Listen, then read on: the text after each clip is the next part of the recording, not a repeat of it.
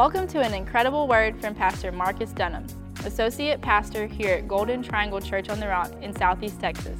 We're so glad you're joining us. For more information about Golden Triangle Church on the Rock Ministries, visit our website, GTCOTR.com. Enjoy the word. Well, as Pastor Ron said, happy Father's Day to all the men and all the fathers, those who are fathers today, and those who also aspire, who aspire to be a father one day. Happy Father's Day to you all. And as I was preparing for the message this morning, I was really just thinking about what I wanted to preach on. You know, you could preach on so many different things on any Sunday, and same thing for Father's Day. And so I found myself just asking God, Lord, what is on your heart? And as I searched the Scripture, there were so many places that I could go, and so as I was going through it, I was just asking God, what is on your heart? As earthly fathers, there's many things that are on our heart. I would imagine that on the heart of every father, one of those things are family. Fathers care about their family. We're called to protect. As fathers, I would think that finances are on a father's heart. We care. We're responsible for providing. As fathers, I think that the future is important. Okay, there are many things that I believe that are important to the father. Maybe everybody but dinner's important for me. What are we having for dinner? I don't know about you guys. Maybe that's just me. But man, I do think about what is on, what's going to be on the table. I really actually get generally excited about what's for dinner, even after eating lunch. But there are things that are important to a dad, and so the title of the message this morning is The Father's Heart. We're going to work to discover what is on God's heart, and to do that, we're going to look at one of the parables that Jesus told, One of the Bible teaches that mankind was created in God's image, and that we reflect who God is. We are image bearers of God. And God, as Pastor Ron has eloquently stated so many times, that he has presented himself and cast himself as a father. And God created men. He created us as fathers. And so I would say that earthly fathers, in the same way, are in a way image bearers of the Heavenly Father. And what I mean by that is that there is a responsibility as earthly fathers that we have to reflect God the Father. In fact, whether, it's going to happen, children will initially view our Heavenly Father by how they see us, which is crazy to think about. But it's very true. If I'm loving towards my kids and I care about them and I'm present with them and I'm merciful and gracious with them, that's how they're going to see God the Father, and that is our goal. And so I wanted to look to see what is on God the Father's heart. And one of the parables we're going to look at is the prodigal son. And before we read it, Jesus, he's telling this parable because there were some Pharisees who were watching Jesus eat with tax collectors and prostitutes and things like that, and they just couldn't imagine, why would a rabbi sit with sinners? That's what they were asking him. And so he goes on to share a few parables, one being the parable of the lost sheep. There was a shepherd who had 100 sheep. One goes away. He leaves the 99 to go find the one. Then there was the parable of the 10 coins. There was a woman who had 10 coins, and she loses one. And so she frantically looks around her home, cleaning everything to find that one coin. And when she finds it, she celebrates with her friends because that coin was found. And then he gets to the parable of the prodigal son, which we find here in Luke chapter 15, beginning in verse 11. And when we read this today, what we're going to do is we are going to put on a pair of glasses today.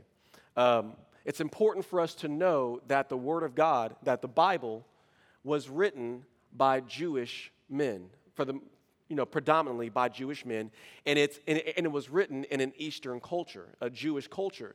And so when we read it, we have to understand that we are naturally going to read it from an American view, from a Western culture view as Americans. And so today what we're going to do is we're going to put on a different lens to help us to glean what Jesus' listeners and his original readers would have already seen just by hearing this parable. They would have seen things and understood things whenever Jesus said it that we personally wouldn't normally just hear it, or we wouldn't normally see it. And I really studied this, and I thought it just brought this to life. And what we see when we hear this parable, when we read this parable, is we're going to see what is really on God's heart. So we're going to wear some glasses today that's going to help us to see into the culture and see into the customs to help bring Jesus' points out. So let's go ahead. We're going to begin in verse 11, and we'll kind of go through this a few verses at a time. So it says this: there was a man who had 2 sons, and the younger of them said to his father, "Father, give me the share of property that is coming to me." And he, the father, divided his property between them. Now, it's important to know that for a son to ask his father for his inheritance while his father was still alive was extremely disrespectful, because that was something that was handed whenever the father passes or at the end of his life. He passes on his inheritance. I mean, his inheritance is everything that he has. He passes it on. And for a son to ask his father for his inheritance, that was, you don't do that. And that's what this son did. And it also was it was almost to say that his father wasn't important to him anymore. He was cutting ties with his father. Okay? So that's something that they would have seen.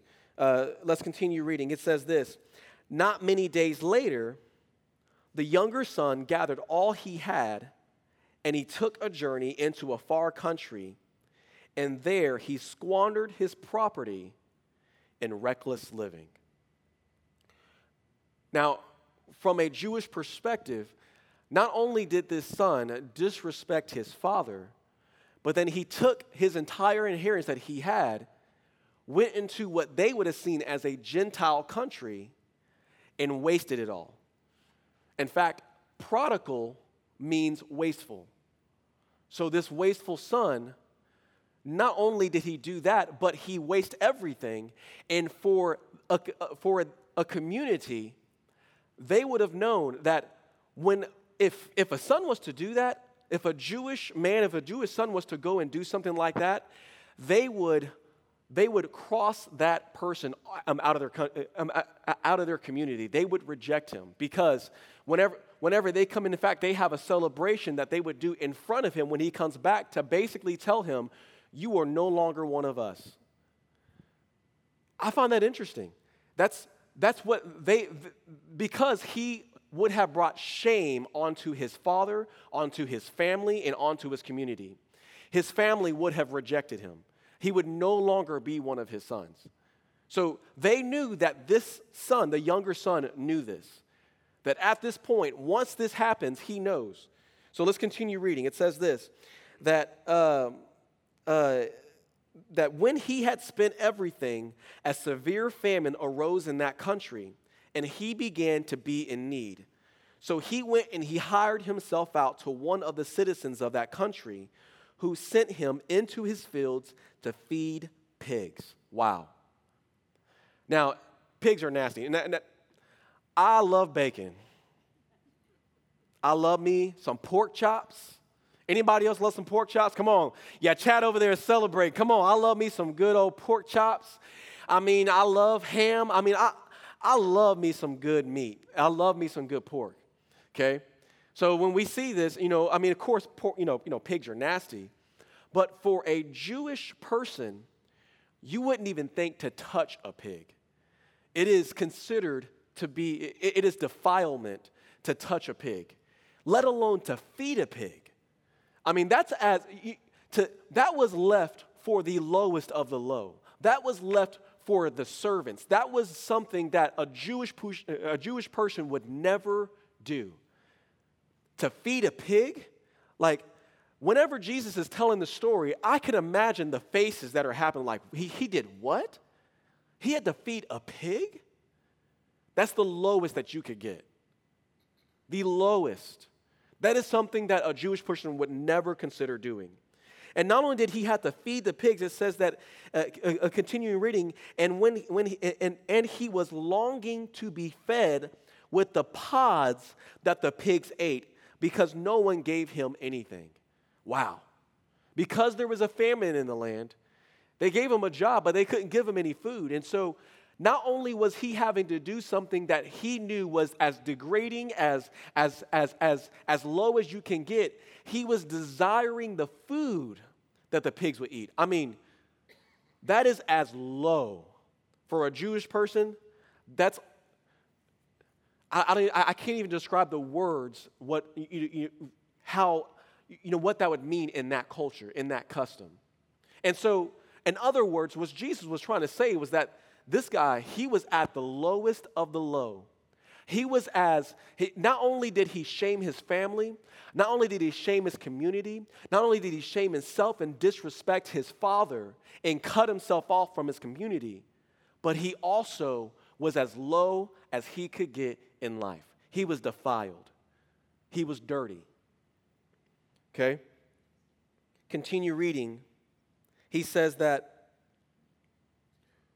when he came to himself, when he came to his senses, he said, "How many of my father's hired servants have more than enough bread? But I perish here with hunger. I will arise and go to my father, and I will say to him," look, listen to what he says, "Father, I have sinned against heaven and before you."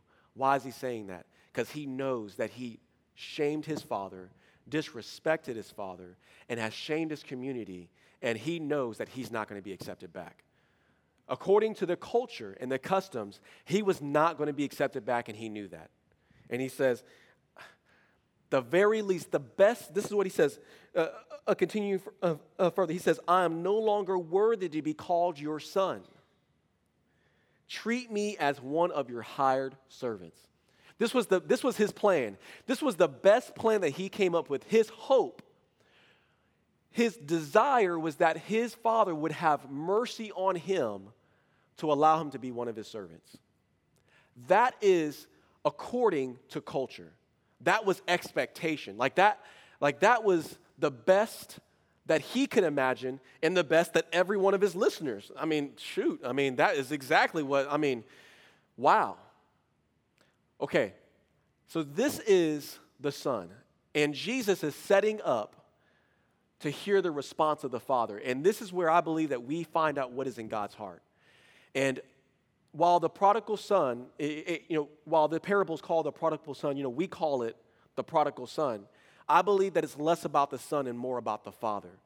And we're going to learn about here what is on the Father's heart. So, beginning in verse 20, the first thing that we learn what is on the Father's heart is that God desires for all men to be saved. This is what he says, verse 20. "And he arose and came to his father." He had his plan, and he goes to his father. "But while he was still a long way off, his father saw him and felt compassion for him." Okay, that right there, compassion, goes against culture. It went against Jewish culture. They would have had anger, resentment for that son. Okay? It says that he had compassion, and then it says that he ran. The father ran. This is interesting. It was in a Jewish culture, a father never ran. They never did that. Because in order to run, they would have to pull up their garments and show their legs. And in that culture, you would never show your legs. That was something that was shameful to do for a man. So they never, ever, ever ran. But this father ran. He didn't care. He didn't care. He ran to his son. He was willing to embarrass and shame himself for his son. And it says that he embraced him and he kissed him. A kiss on the neck in that culture was a sign of forgiveness. That was to say, I forgive you. The father went against culture. And no doubt when the listeners heard this, they're thinking, he did what? He did what? This was not something, Jesus was sharing something that was something that they didn't see, that they didn't know, and he was revealing the Father's heart. You see, all that Father desired was for his lost son to come home. That's all he wanted. He was looking and longing for his lost son to come home. His desire was that the lost would be found. And that is exactly true for our God, our Father, is that what is on the Father's heart is that he desires for all men to be saved. Sadly, there are so many people who are dying and they are headed for hell, and I think that it breaks God's heart. His desire is for every man. He provided a way for his son. He provided a way through his son by dying on the cross so that all men could be saved. This is what 1 Timothy chapter 2, verse 4 says. He says, he desires who? He desires all people to be saved and to come to the knowledge of the truth. That is God's desire. That is one thing that is on the Father's heart, is that he desires that the lost would be saved, that they would come home, that all men would be saved. That is what is on the Father's heart.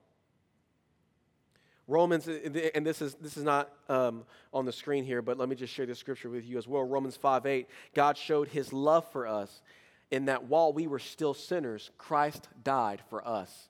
I thought that this parable was a great picture of that. This son, he was not expecting this from his dad. He was not expecting this from his father. And yet, while he was guilty, while he was shameful, his father ran to him, gave him a hug, kissed him, and let him know, I love you and I forgive you. That is who our Father is. A second thing we see is in verse 21 is that God desires to have fellowship with his people. Verse 21, it says this, and the son said to him, Father, I have sinned against heaven and before you. I am no longer worthy to be called your son. He had a speech that he had prepared, and even though I'm sure he was shocked when he saw his father running to him and he embraced him and kissed him, he still shared his part of the story, and this is how his father responds. He doesn't even answer him. He says in verse 22, the father said to his servants, bring quickly the best robe. A robe belonged to the father. You wouldn't give that to a servant. He gives it to his son. It was his way of saying that you are my son. And he put it on him. And he put a ring on his hand, which represented authority. And he gave it to his son. And he said, and shoes on his feet. Did you know that servants didn't wear shoes? Servants did not wear shoes in a Jewish culture. But he called for shoes to put on his son's feet. Sandals to put on his son's feet. He was letting him know, you are my son. And he says, bring the fatted calf and kill it, and let us eat and celebrate. Meat was saved for special moments, and that's what this was. This was a moment that he was letting everybody know that I know what he did, and I know you know what he did, but this is my son. More than anything, he desired to have relationship with his son. That's what he wanted. He had no interest in his son being a servant. But that was the best that he could hope for. But it didn't matter. All he wanted was relationship with his son. You see, God desires to have relationship with his people. You know, we're born again, and if we were servants of God, that would be enough. I mean, right? It would be enough if we were just servants. But that's not what God wanted. He desired relationship. Even today, he desires to have fellowship with his people. And the one thing, when we are born again, we're born again into a relationship with God, that we are children of God. But a life of sin does separate us from God. It breaks fellowship with him. His desire is that we follow him and that we please him with our life so that we can have fellowship with God. 1 Corinthians chapter 1, verse 9 says this, God is faithful, by whom you were called into fellowship of his Son, Jesus Christ our Lord. God's desire is to have relationship. That is on God's heart. And then lastly, number 3, God's desire is for his people to be conformed to his Son. We learn this from the older son. Verse 25, let's read this. It says, "Now his older son was in the field. As he came and drew near the house, he heard music and dancing. And he called one of his servants and asked what these things meant. And he said to him, your brother has come, and your father has killed the fattened calf, because he has received him back safe and sound." And listen to his response, verse 28. "But he was angry and refused to go in." That was the custom. That was the expectation. That was the cultural response to something like that. You know, when I originally read this, I thought, it's your brother. Well, wouldn't you be excited for your brother to come home?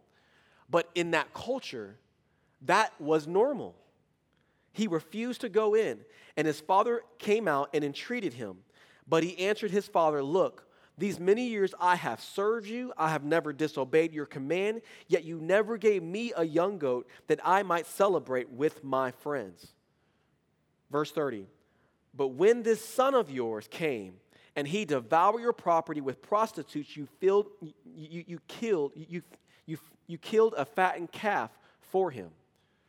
He was angry, and in that culture, rightfully angry. Verse 31, this is what he says. He said to him, "Son, you were always with me, and all that is mine is yours. It was fitting to celebrate and be glad, for your brother was dead and is alive. He was lost and is found." The father wanted his older son. He desired for his older son to be more like him. He desired for him to see his younger son the way that the father was seeing him. He wanted for him to get a picture and understand how he is seeing, because culture wants to write him off. But he was letting him know that this is your brother, this is my son, and he was lost and he was dead, and now he's found and now he's alive. That is what he was wanting his son to understand. And you see, God desires for us, his people, to be more like him. He desires for us to be conformed to his Son. Romans chapter 8, verse 29 says, "For those whom he foreknew, he also predestined to be conformed to the image of his Son." God's desire is that we would be more like Jesus, that we would be more like him. That is his desire. That is what is on God's heart. He desires that we, his people, will see lost people the way that he sees them. That we will see our family the way that he sees them. That we will see our children the way that he sees them. That his desire is that we would be like him. That is the Father's heart. This won't be on the screen, but let me read this as well. 2 Corinthians chapter 3, verse 18. "But we all, with the unveiled face, beholding as in a mirror the glory of the Lord, are being transformed into the same image," talking about Jesus, "from glory to glory, just as through the Spirit of the Lord." By the Holy Spirit, his desire is that we are being transformed to look more like Jesus every single day, more and more and more. That is his desire. That is his hope for us as his people and for us as fathers, that we would look more and more like Jesus. So 3 things that we see here is that God, his desire is for all men to be saved, for all people to be saved. Secondly, that we would be in relationship. He desires that we would that he would have fellowship and relationship with his people. And then thirdly, that we would be conformed to the image of his Son. So that is for all of us and for fathers. But there are 3 takeaways I want to give for fathers today that we see here in this parable and from these 3 points. That as fathers, that we can be a better reflection of our Heavenly Father to our children and to the world around us. Number 1 As fathers, let us be forgiving and gracious towards our children and towards others. Let us be forgiving and gracious. It is our responsibility to raise up children who are obedient. That is a responsibility. But we must be careful that we don't set a standard that is unrealistic for our children. Instead, let us look for the opportunity to show grace, to show forgiveness.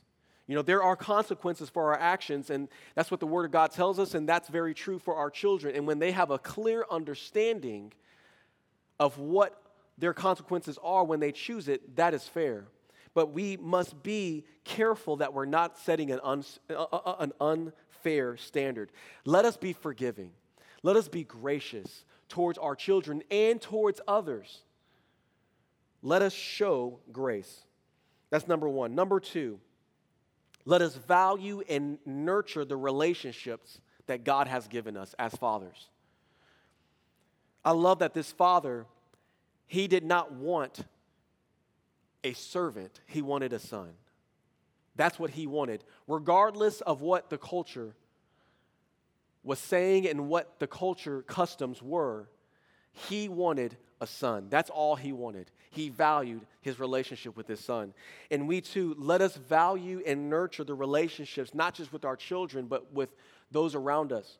You know, as fathers, did you know that you were also fathering your kids' friends? Your kids' friends watch you. I watch my daughter's friends watch me intently as a father. When they ask me for something, whenever they do something that they shouldn't do, they're watching me. They watch me, and they're watching you.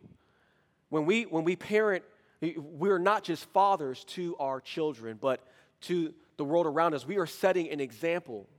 And let us, we are role models and we are father figures. And not just our children's life, but also in others. Coach, you know that so well.